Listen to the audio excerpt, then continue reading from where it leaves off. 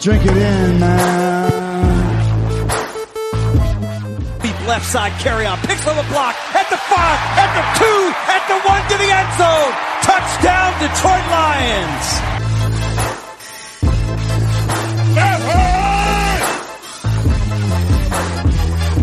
Drink it in, man. Get up, Stafford throws. It is end zone. Caught! Oh, baby, what a catch! Kenny Galladay, you're a freak! What a catch! Touchdown, Detroit Lions!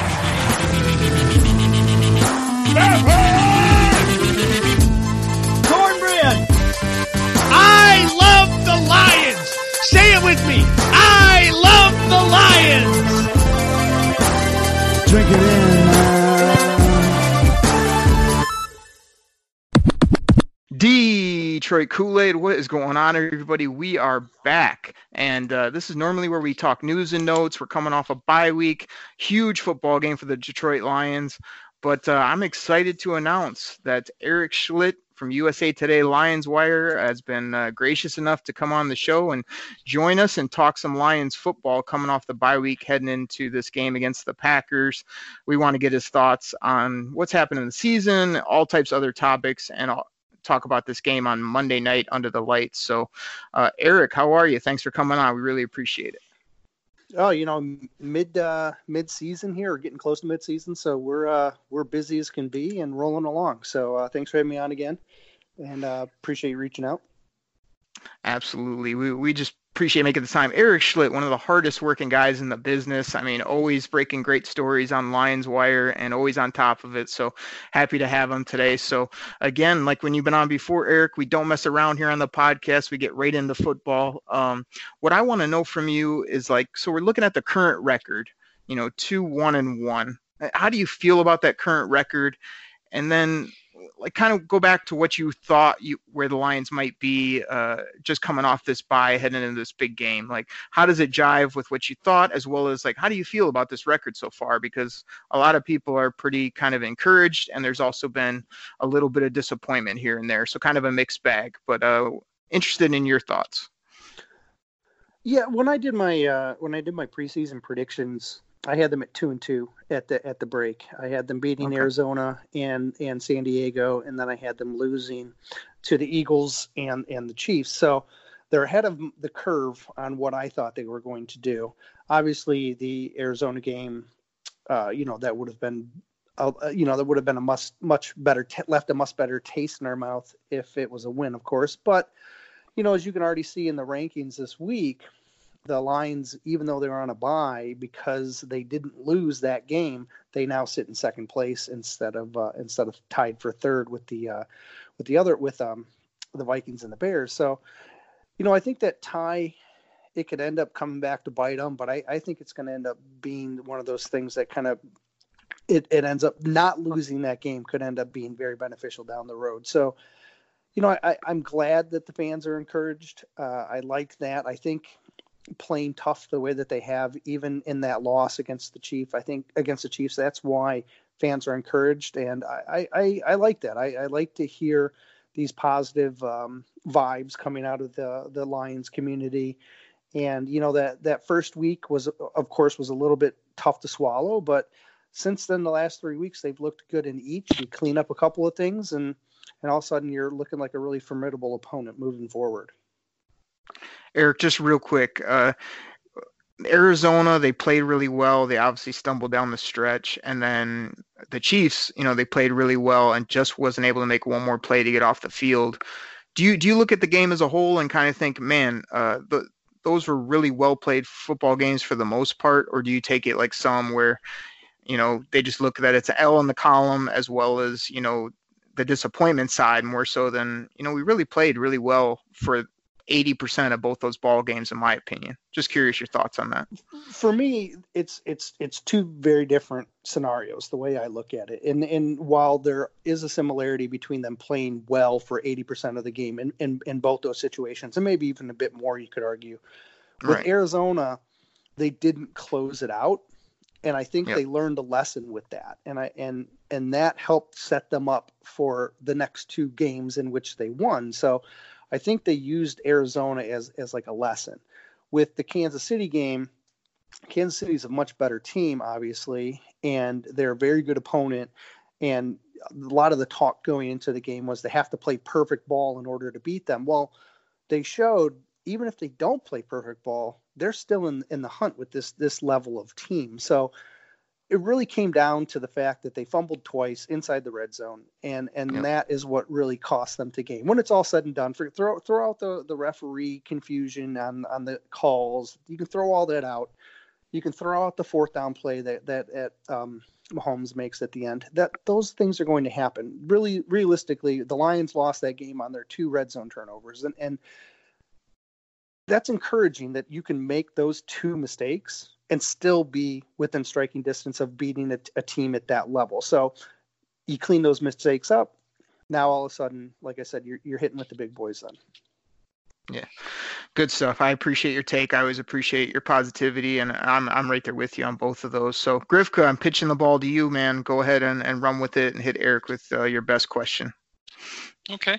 Once again, through the first quarter of the season, based on going into the season, what area of the team has exceeded your expectations, and what area you think maybe fallen a little short and needs to improve a little bit for this team to succeed the rest of the year?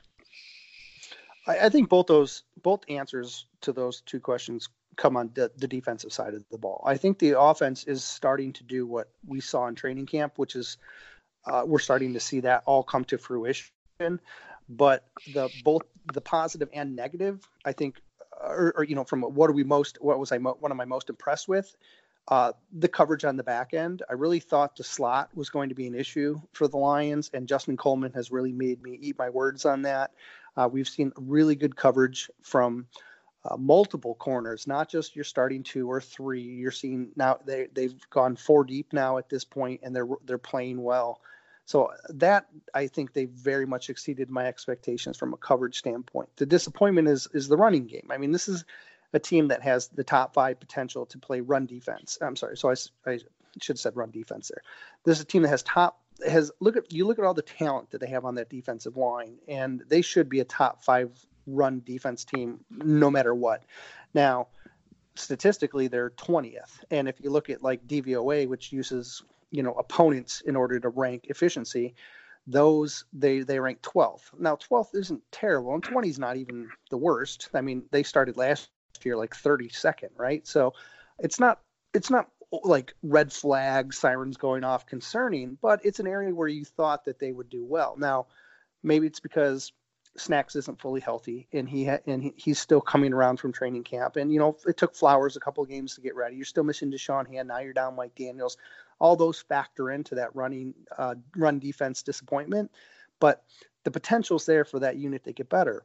And if it does, and the secondary continues to play the way it is, this is a very exciting defense to watch.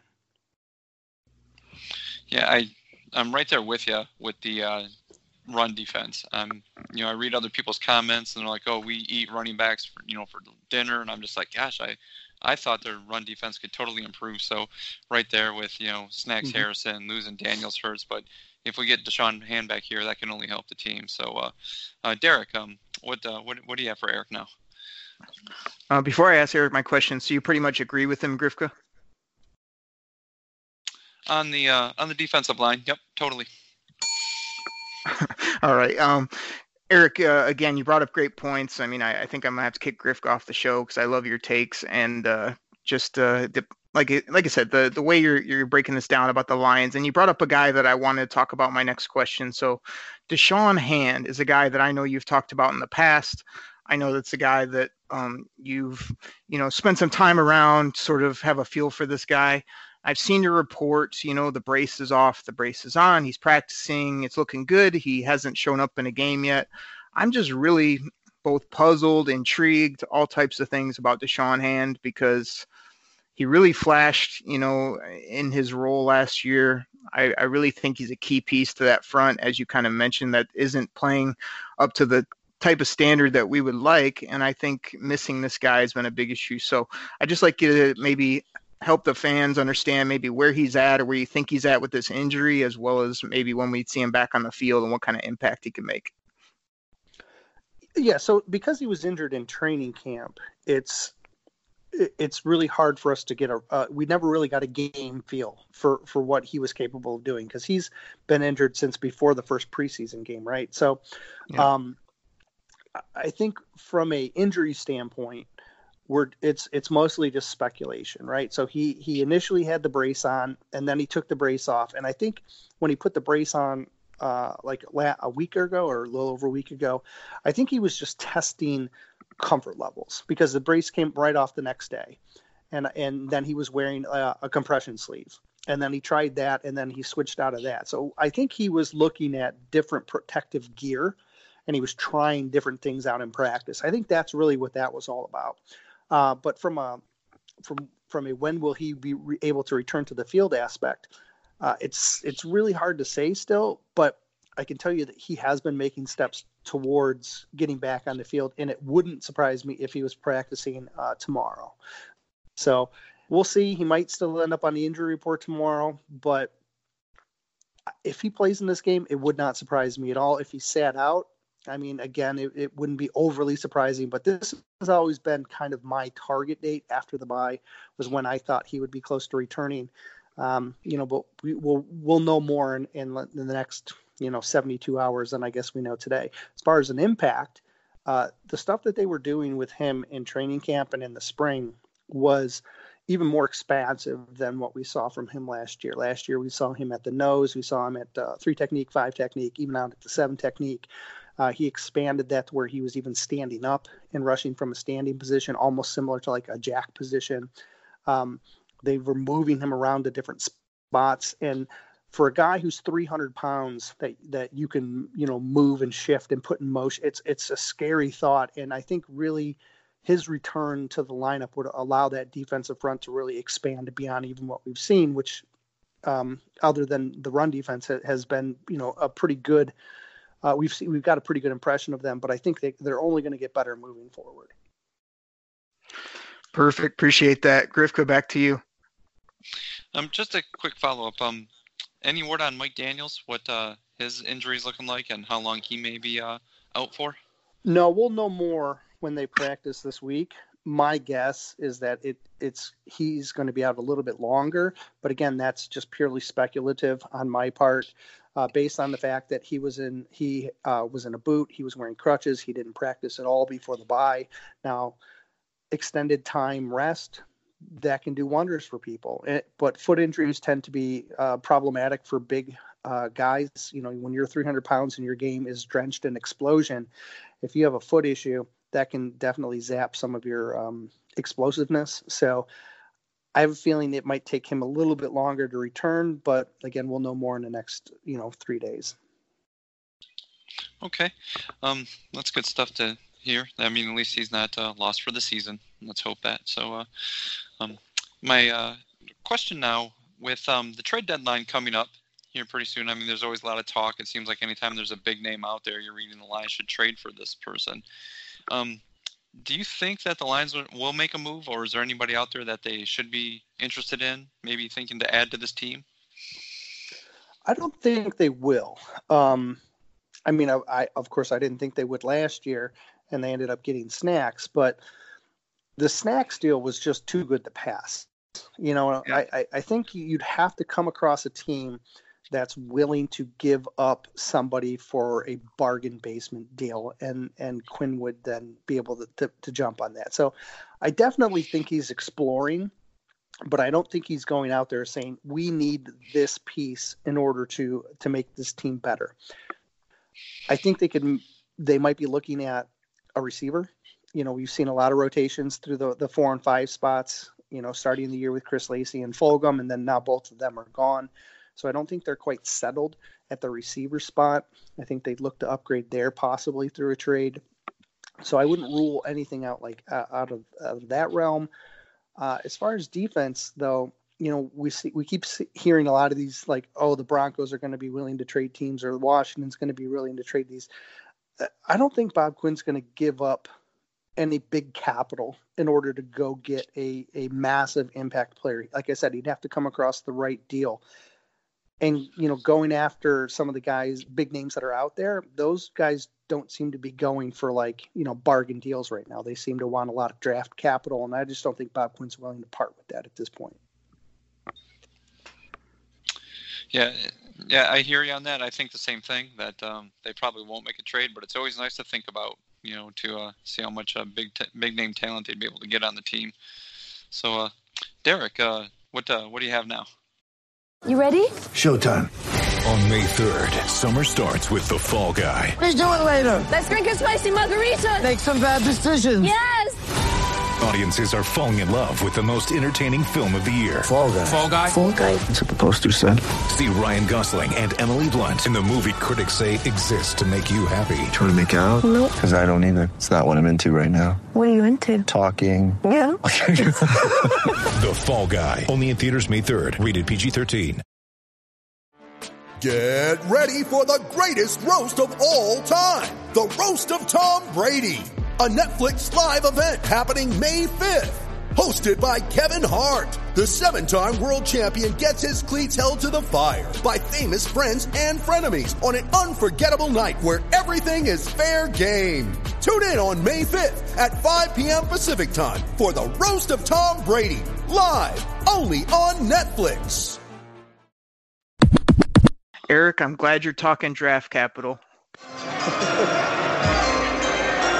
Because that's my sweet spot, the draft. So my next question to you is just kind of was curious on your overall opinion of this draft class, like what you felt about it, the surprises, maybe some disappointments. IFC had lots of takes on it, but want to hear what you have. And then I know you put out a couple articles already kind of perusing the 2020 draft. I have to say my board is about halfway up right now, kind of figuring out these names and players. So maybe throw one name at the people of an intriguing player that you just might have on your tongue or on your board, or somebody that you've looked at already way early in the process. But curious on your takes for the class the Lions had this last year, and maybe not only just where they're at, but maybe where some of these guys are going, or the patience that some of the fans need to have before we see the fruits of this draft across the board. So Bob Quinn, he doesn't like giving up first, second, or third round picks. He has definite plans for each of those guys, and we've seen this evolve over his last 4 draft classes. The guy, whoever he takes in round 1, that player is going to expect to come in, that player is going to expect to start, and they're going to expect to play close to 100% of the snaps. That's held true every first-round pick he's taken. With the second-round picks, they typically like to play them less than half the snaps. They like to give them a role and then see if they can expand that role as it goes. And then in the second half of the year, they like to open that up to where they're almost like a full contributor in the second half. Now, with the third-round guys, they like to sit on them a little bit longer. They don't like to really give them like full-time minutes or a heavy increase in minutes to like the last quarter of the season. If they need to put them in early, then they do. But typically that's like their kind of outlook.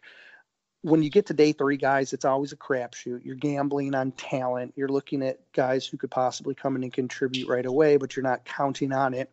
And so that's why he's more free to gamble with his day 3 picks than he is typically with his first top 100 picks, right? So, and we've seen this, and outside of the Tabor pick, every one of those first 3 round guys are massive contributors in everyone and all of the Quinn's draft classes, and that's a huge deal to be able to hit these guys. That they're going to come in and they're going to be heavy contributors, or I think almost all of them are starting at this point, right? So it's that's his game plan. Now, when you look at where this roster is, you really don't know where the holes are because we're only a quarter of the way into the season. But if you look at like expiring contracts, they have 4 starters on expiring contracts. Wide receiver, because Amendola is on an expiring contract. At guard, Glasgow is on an expiring contract. Defensive tackle, both Mike Daniels and A'Shawn Robinson are on expiring contracts. And then corner, Rashaan Melvin is on an expiring contract.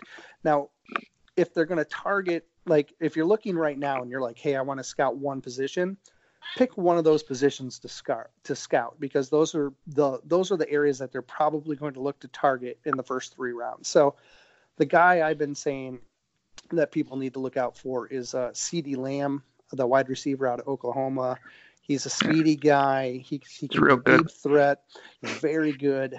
I could see them, if they're he could be a guy that could, if they continue on their winning streak and they picking, in the playoff area or just before the playoff area, he could be a guy who maybe jumps up into that range, and he could fill a role where he would be an excellent third wide receiver that could jump in and take over as a number 2 if you decide to move on for Marvin Jones a year later. So receiver makes a lot of sense. There's some other guys that are up there. The key, I think, with this, with what he would be looking at in this draft class is you have a couple of guys that have good size but lack separation. So I think he would be targeting a speedy receiver who can get some separation but can also play deep. Those are the traits I think he would be looking for from a receiver standpoint. Very good. Just real quick on the follow-up to that, I'm all for draft picks, cheap prospects with big upside. I feel like those draft picks are invaluable. You talked about Quinn's patience and him being able to have these plans for these guys. I mean, I kind of love what the Lions are building, and we feel like we're seeing the fruits of their labor. But, I mean, is there a little bit of wiggle room where if a right opportunity comes, you got to pounce on it because this team does seem pretty close? Or do you just stick with the long-term plan and just say, in the long run, keeping picks, keeping the books balanced, all that kind of stuff is going to play out for this team? I mean, do you think just stick with that, or do you think if something comes up to get an impact player that could push this team over the top? I think Quinn's goal is to do what he's doing. I think his goal is to toe the line, keep the picks, build the team from the depth or build the team from youth and then continue to add to depth. Look, they're at a point right now where they have depth at a lot of key positions where they can lose a starter and still be able to maintain their, offensive philosophy or defensive philosophy. And that's how you win games in December. A lot of the times in the past, we've seen these Lions teams just fizzle out because they just don't have the talent. This is a team that they have depth in a lot of areas where they can lose a starter and still be okay because they're cultivating that depth, and they're doing that with youth. And that comes from being able to add players that fit into your system through the draft. Very good. And I'm going to pitch it back to Grifka. I know we didn't get player specific, but I feel like Grifka's favorite player, TJ Hockenson, has been more than adequate, a very good football player in lots of different areas. I like what I've seen from Tavai. My guy, Will Harris, is growing into his role, which has been nice. And I just want to see Bryant. I know he's on IR, but I'm itching to see what he can bring this team. I know he's going to have a real limited role this year, but Austin Bryant's a guy that I'm intrigued by in the long term. But I'd like to start seeing something on the back half of this year to validate kind of that 4th round pick they spent on him. So, Grifka, sorry, man, we start talking draft. I could be here for hours. Go ahead, sir. My question goes back to coaching for this team. I know last year when Matt Patricia came in training camp and camps, we kind of read and heard rumblings that some of the veterans were there. That wasn't how he was changing it. They seemed to be working a little harder than what they were used to. This team now, it's 2nd year, and Matt Stafford said they're just, a year into each other. They understand each other a little better. Did something happen with the team with the guys that are here now? Are they buying into it more? Did Matt Patricia change a little bit? What do you think is, helping this team be successful early on in the season? Yeah, I think it's a combination of all of those things. I think Patricia has loosened up a little bit. I think you can see that in some of his mannerisms in public and on the field. He's still, a very smart coach, but I think he understands what it takes to be a head coach, which is something I think he struggled with last year. He couldn't find, it took him a while to find his groove, and I'm not even sure if he actually ever found it. This year he seems a lot more confident. There's a trust factor with his coaching staff that I think was lacking a little bit last year, but there was also a small contingent of players that didn't buy in. Now, I don't like naming names, but I can tell you a couple of the names I heard about are still in the locker room, which means that maybe they've changed their tune. But I can also tell you that a lot of the names that I heard are not on the roster anymore. So, and that's been a theme with since training camp with the players that are here, is that, yeah, they're buying in. It's a team approach. They care more about the W than they do about personal accolades. And I know can be a lot of just generic talk, but some of my off the record conversations have backed that up, and that those voices of dissent are no longer here. And I think that helps a lot. So you add in some veterans that have a good understanding of Patricia. You have guys that are buying in, guys that are getting familiar with the system, the coaching staff adapting, showing more trust. All these things factor into making a team that's more successful on the field. Yeah, I think the big part was, like you said, how Matt Patricia was able to adjust, that he wasn't too hard line that made the players like, you better adjust to me and it's my way or the highway. I mean, I'm sure he's the head coach and he still uses some of that power, but it's nice for him to be able to adjust towards, realizing, these were my, maybe some of my weaknesses last year. This is what I need to adjust, put a little more faith in other guys. So I agree with you on that. I think Matt Patricia, some of the things that we talked about last year, clock management, I don't seem to be sitting here watching the game going, call timeout. What are you doing? Like I was last year. Maybe, like you said, he's changed a little bit. The team is buying into it more. That can only, they're putting the team first as opposed, like you said, their own personal stats. So, Derek, what do you have now for Eric? Grifka, we got to get Eric out of here here in a minute. Do you have any other big questions you want to ask him? Because I only got one more for him, and then I want to have him plug all his stuff, and he's got kids to put to bed and all types of, probably writing 50 articles he's got to write rather than talk to us. So you got anything else exciting for him, or you want me to hit him with this last question? No, go ahead. I mean, I'm really glad I really got to ask him the Matt Patricia question. I was really looking forward to that one. To get his opinion. Oh man, like I say, all this time, these questions, your answers have been great. We just thank you for making time and coming on the show. So Eric, I've got one more for you. Me and Grifka, I don't know how this is going to go. I mean, we basically, this has been a nice break because normally we argue on the show. We go back and forth. I've got one opinion on this team. Grifka has a different outlook most weeks. I don't know how we're going to make it in the car, but we are taking a road trip, me and Grifka, to Green Bay, Wisconsin. We are piling in probably Sunday night and driving through the night, getting there Monday morning, doing all types of anything we can do for fun in Green Bay during the day. We'll be in the parking lot. We're going to be at this football game, Monday Night Football, Green Bay Packers versus our Detroit Lions. Lots on the line for the division, lots of stakes. Eric Schlitz, do you have a prediction for this football game that you'd like to lay down on the Detroit Kool-Aid Cast, sir?